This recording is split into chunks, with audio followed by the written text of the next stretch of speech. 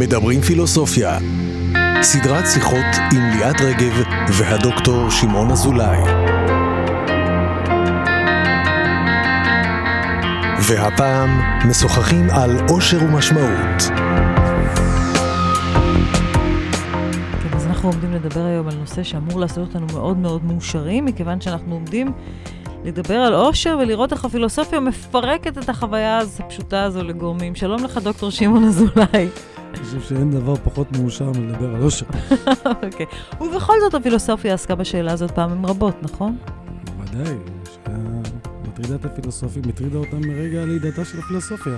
אפשר אפילו לומר שמטרתה של הפילוסופיה היא בין השאר לנסות למצוא את הנתיב לחיים מאושרים. אז לכן ברור שזאת שאלה יסודית. אבל הייתי מתחיל דווקא לא מהפילוסופיה מבחינה היסטורית, הייתי מתחיל מהמעמד של האושר היום. כלומר? אין ספק שאם יש היום אידיאל אחד מרכזי, בולט, ברור וחזק זה אושר. אנחנו רואים את זה בכל מקום, הדרישה, הציווי, אפילו הייתי אומר, להיות מאושר הוא כמעט מוחלט. היום, אם את שואלת מישהו איך הוא מסכם את חייו, איך הוא שופט את חייו, איך הוא שופט את עצמו, הוא ישאל את עצמו אם הוא מאושר או לא. ואני חושב שזה גם מאוד מסוכן, אנחנו נדבר על זה אולי עוד מעט, אבל הציווי הזה הוא אחרי מהמאה ה-17 מאוד מאוד חזק. היום אנחנו מופצצים, מוקפים בדרישה להיות מאושר, פרסומות, טקסטים, ספרים, סרטים וכן הלאה. הסיפור המרכזי זה אושר. יכול להיות שאנחנו מזיקים, אני חושב שאנחנו קצת מזיקים. מדוע? נגיע לזה בהמשך השיחה, אבל אני חושב שלא ניתן למצוא את האושר באופן ישיר. זה אידיאל מוטעה, הוא חמקמק, הוא אשליה. אני רוצה רגע לשאול אותך. אז אנחנו נגיע לזה בהמשך, אחרי שקצת נדבר יותר מה העמדות המקובלות או מה... אבל אני רוצה רגע לשאול אותך באופן אישי, מה זה אושר מבחינתך? אני לא מוטרד מהשאלה הזאת בכלל.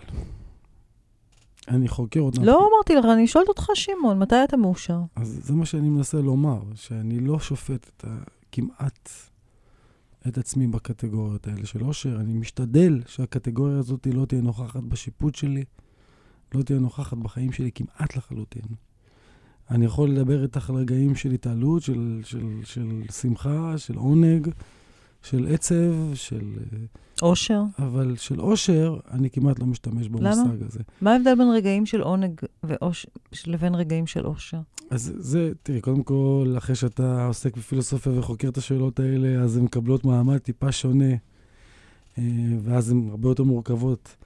אני חושב שהאושר הוא גורם לנו לנסות לצבוע את החיים בצבע מסוים, שזה לא קטגוריית השיפוט הנכונה. קטגוריית השיפוט הנכונה מבחינתי, ואנחנו טיפה מקדימים את המאוחר, זה משמעות. אוקיי. ולכן אני משתדל להימנע כמעט לחלוטין מלשפוט את עצמי דרך הקטגוריה הזו, משום שזה גם, תראי, המון אנשים הרסו בתים, הרסו חיים שלמים שלהם ושל זולתם, בגלל האשליה שיש דבר כזה אושר, ושהם לא מאושרים והם צריכים לחפש את האושר. אוקיי. בגלל תפיסות מוטעות של האושר, הם באו לרעייתם, הם באו לילדיהם, הם באו למקום עבודה שלהם, ואמרו להם, לא טוב לי, אני הולך. ואני חושב שהרעיון המוטעה הזה שהיה להם בתודעה, גרם לכל כך הרבה נזק, ולכן אני כל כך נזהר עם הדבר הזה. אוקיי. החיים זה לא... גם כשאני מדבר על אושר, ותכף נדבר, אושר זה לא תחושת עונג תמידית. אז מה זה אושר? אז אנחנו כבר ככה מתחילים לצלול פנימה. לגבי, ופה צריך לעשות איזושהי כרגיל פילוסופיה, זה הבחנות, והוא אומר ככה, אבל יש שתי הבחנות מרכזיות גדולות לגבי המושג הזה של אושר, שבאנגלית זה מקבל מושג אחר. זאת אומרת, יש תפיסה אחת של אושר כ-state of mind, כמעט כמצב פסיכולוגי כזה. אתה מרגיש טוב. זו תפיסה אחת של אושר, שהיא גם מתפרקת, תכף נגיד על זה משהו. ויש תפיסה אחרת, שזה בכלל לא השיפוט שלה. לא מה אתה מרגיש. אלא, זה, באנגלית נהוג לכנות את זה well-being, זה באיזו מידה חייך מתנהלים נכון. זה בכלל לא קשור למה אתה מרגיש. אריסטו אומר, אתה יכול לדעת אם אדם הוא מאושר, ורק עכשיו נוכל להבין את המשפט הזה של אריסטו, או של מונטיין, 1500 או 2000 שנה אחר כך. אתה יכול לדעת אם מישהו מאושר, או אם אתה מאושר, רק אחרי שאתה מת. זה נשמע פרדוקסלי, מה זאת אומרת? אני מת, מה... כי השיפוט פה, על אושר, זה לא כאיזה מין מצב שאתה מרגיש באיזה, איזו תחושה פסיכולוגית שיש לך, שנעים לך, אלא באיזה מידה חייך, נעלו נכון. כמכלול. וזו תפיסה אחרת לגמרי. הרבה יותר עשירה, הרבה יותר רחבה, הרבה יותר מאפשרת. לעומת התפיסה של state of mind, שהיא, אפשר ללכת איתה, אבל היא הרבה יותר מצומצמת. למה זאת אומרת, אני יכולה לשאול אחרי מותי, האם חיי התנהלו באופן נכון, ואני יכולה לשאול אחרי מותי, האם הייתי מאושרת? השאלה למה את מתכוונת במילה מאושרת. אז לדוגמה, state of mind, תפיסת ה-state of mind, אחד הדברים הבולטים, אחת העמדות הבולטות של state of mind, זה מה שנקרא הדוניזם. באיזה מידה אני נהנה. זאת אומרת, יש הנאה ויש סבל. זה אחת העמדות הפילוסופיות בעיניי החזקות שיש. שיש, איך אומר, בנטם, יש שני שליטים בעולם, סבל והנאה. שאלה את מי אנחנו משרתים, כן?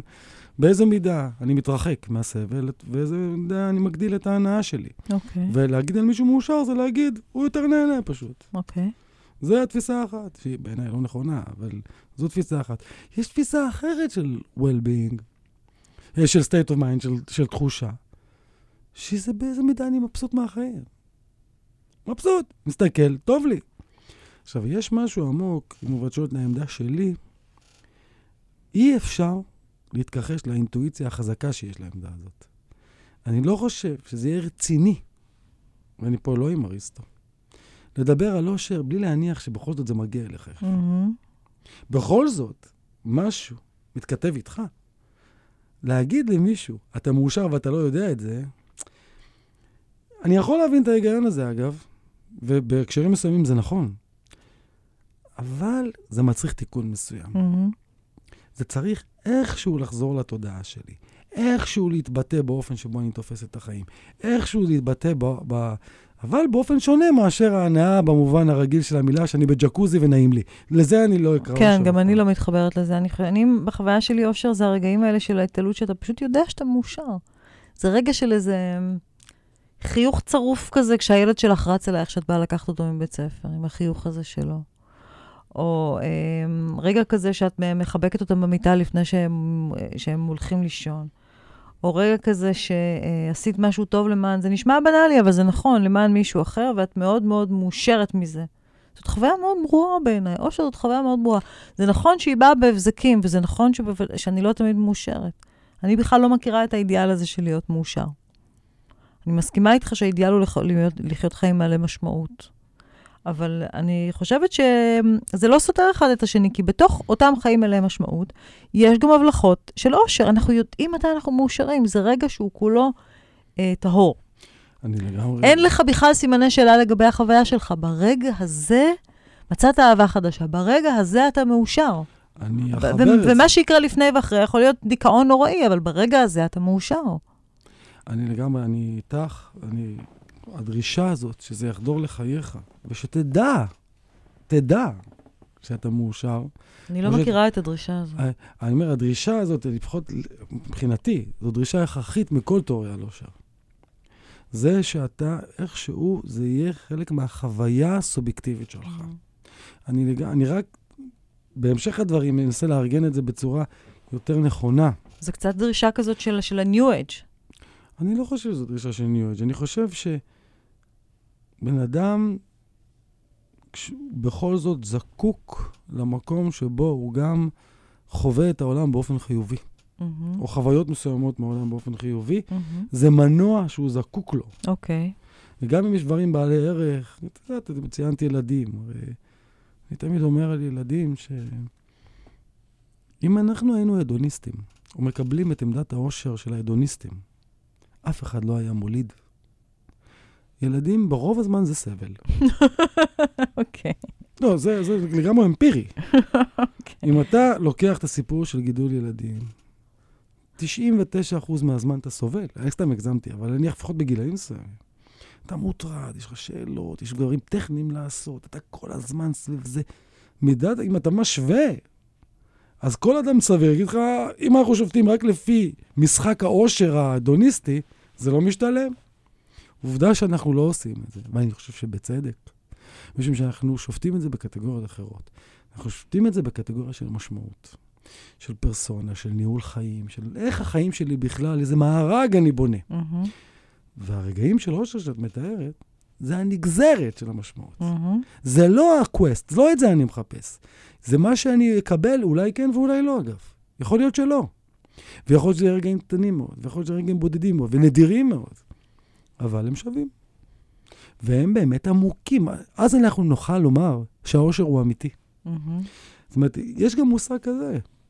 לא רק אושר במובן של הרגשה. אתה רוצה שהאושר שלך יהיה אמיתי.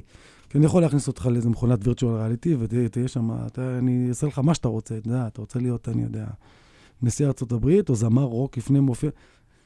אנחנו יודעים שזה לא אמיתי. לא, אנחנו גם לא, אף אחד לא מבטיח לך שתהיה מאושר אם תהיה נשיא ארצות הברית. לא, אתה יודע, לפעמים יש כל מיני סוגים של חוויות, שאתה אומר, מה, אם יהיה לי אותם, אז אני אהיה מאושר. אם יהיה לי רק עוד $1,000,000 ואני אהיה מאושר. כן, כל מיני כאלה. אבל אנחנו גם יש לנו דרישה, שזה יהיה אמיתי. האושר. אתה רוצה שהוא יהיה אמיתי, שהוא יהיה מבוסס על דיאלוג אמיתי. אתה לא רוצה שהוא יהיה מדומה. הרי מה קורה לפעמים כשאתה מגלה שבן הזוג שלך בגד בך? והיית מאושר כל אותה תקופה. אתה אומר, זה היה אושר מדומה. אתה צובע גם אחורה, אתה לא יכול... אתה מבין שמשהו שם היה פגום. אנחנו רוצים את האמת שם. האמת והאושר הם קשורים. זה לא משהו מנותק. ולכן, כשאנחנו עושים איזשהו משהו של משמעות בעולם, ילדים, שזה משהו באמת, אין ויכוח על המשמעות של זה. ואז זה בא אליי, חוזר אליי כפידבק, חוזר אליי כמשוב, פתאום זה מנחיח את עצמו מולי. א', אני יודע שזה אמיתי, וב', אני מבין שזה בעל ערך, ואז יש לי באמת רגע של אושר, רגע של סיפוק, רגע של אישור החיים, אם אפשר לומר ככה. ואז זה לא מה שאתה חיפשת. אתה לא התחלת בחיפש את האושר, התחלת בלחפש את המשמעות, אבל על הדרך זכית, קיבלת את הדבר הזה. ופה אני ממש ברמה של מזהיר. אני יודע שאני לא אוהב לעשות עטפות, אני נגד עטפות, אני לא מטיף. אבל אני נורא מזהיר מהרעיון של לחפש את האושר בלבד. אני חושב שהוא רעיון מסוכן. אני חושבת שגם זה, הוא מתעתע. כי אותו אדם, אתה מדבר על אנשים שמפרקים בתים. כמובן, אנחנו לא מדברים על כל המקרים, אבל בואי ניקח לדוגמה אדם שאומר לעצמו, אני לא מאושר, לא טוב לי פה, אני לא אוהב את האישה הזאת, לא טוב לי פה. אני אעזוב את הבית ואני אמצא את האושר במקום אחר. יכול להיות באמת שהוא ימצא אישה אחרת, והוא ינסה לה, והוא יהיה מאוהב, והוא יהיה מאושר איתה. זה יכול להיות שזה יקרה. אבל בואו נזכור שלתוך חבילת האשליה הזאת יש ככה. יש איסורי מצפון כלפי הילדים שעזבת. יש אולי, גם אם תנסה להדחיק אותם בתוכך, איסורי מצפון כלפי האישה, ההיא שנטשת. כלומר, לפני שאני הולך לעשות את הצעד הבא של... יש לי שחושב שהאושר ההוא הרחוק הוא תמיד האושר האשלייתי המושלם, וזה אף פעם לא באמת קיים. זה אף פעם לא באמת קיים, כי גם עם האישה הבאה, אז יהיו לך הבלחות של אושר, אבל גם בתוך זה יהיה הרבה מאוד רגעים בלתי מאושרים. אני חושב שזה קשור, אני גם מתחבר לזה, אני חושב שזה קשור לזה שיש לנו מין תפיסה. שהיא ניזונה מהרבה כיוונים, שרגשות שליליים, או מה שאנחנו מכנים רגשות שליליים, זה דבר לא טוב. שאסור שיהיה בחיינו סבל, אסור שיהיה בחיינו עצב, אסור שיהיה בחיינו מלנכוליה, זה לא נכון. והעיקר, איך אומרים? לשמוח. אדם חייב להיות בשמחה. אתה צריך שיהיה בך עצב. יש סיבות להיות עצוב. וזה נכון לפעמים להיות עצוב. יש עצב נכון. ויש רגעים של מלנכוליה וזה בסדר. ויש רגעים של סבל וזה בסדר. השאלה היא המארג, ההקשר, איך הדבר הזה עטוף. ולחשוב שיהיה לך חיים, שלא יהיה בהם סבל בכלל, לא יהיה בהם עצב בכלל, זה לא להיות אנושי, וזה לא לנהל חיים בעלי משמעות. אי אפשר. אם אני מנהל דיאלוג עם מישהו, עם אדם זה יצור בלתי צפוי. אני לא יכול לבלוע אותו, לא יכול להפוך אותו למשהו שלעולם יתפקד לך שאני רוצה. ולכן יש פה סיכון מתמיד בזה שיהיה לי סבל מהחוסר, מהאי-ודאות הזאת. וזה בסדר. זה בסדר גמור. זה חלק מהתהליך שאני עובר בדיאלוג איתו. לכן, יש משהו נורא אגואיסטי, מגלומני, שמנסה לעטוף את העולם ולסגור אותו במין ביטחון מתמיד בדרישה לאושר המתמיד. יש משהו שהוא פשוט לא סביר. בסדר, אז אתה מדבר איתי על אושר נצחי בגן עדן וזה, בסדר, עם זה יכול לזרום. לא, אבל בעולם הזה, זה לא יכול להיות. לא רק שזה לא יכול להיות, זה גם הרסני.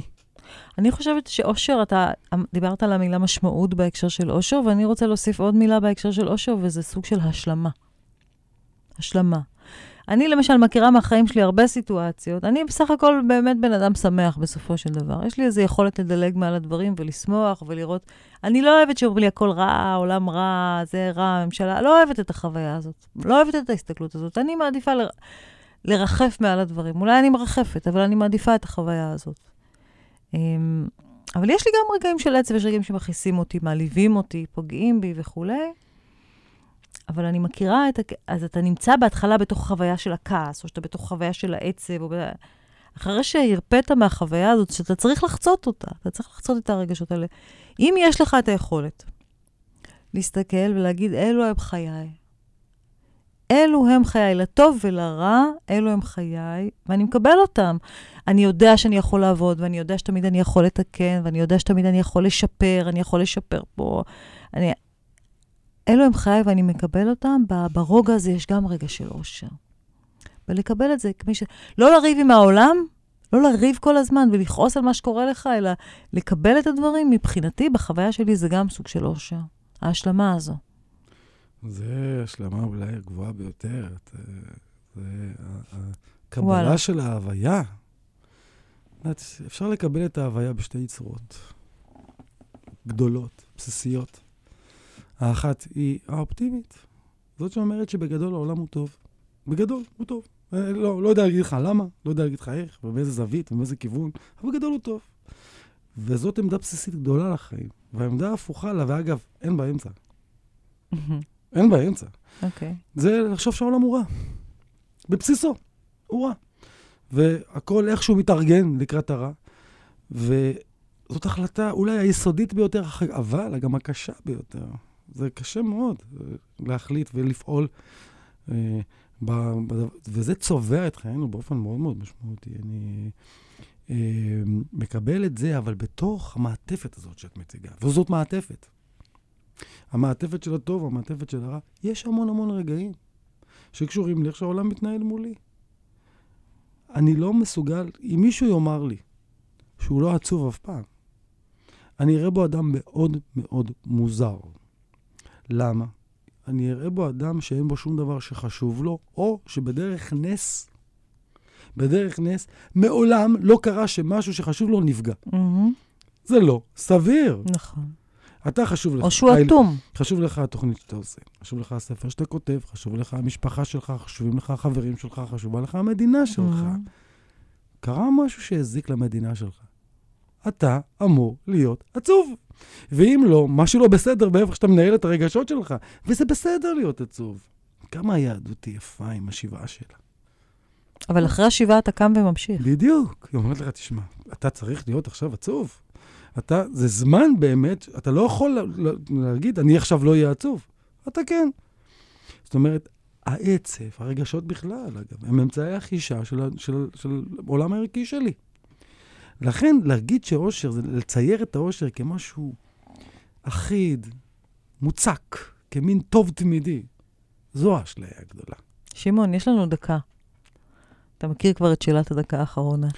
את כל פעם מפתיעה אותי בשאלה אחרת. לא, אני הייתי רוצה, אם תסכים, לשתף אותנו ברגע אחד מאושר. מהחיים שלך.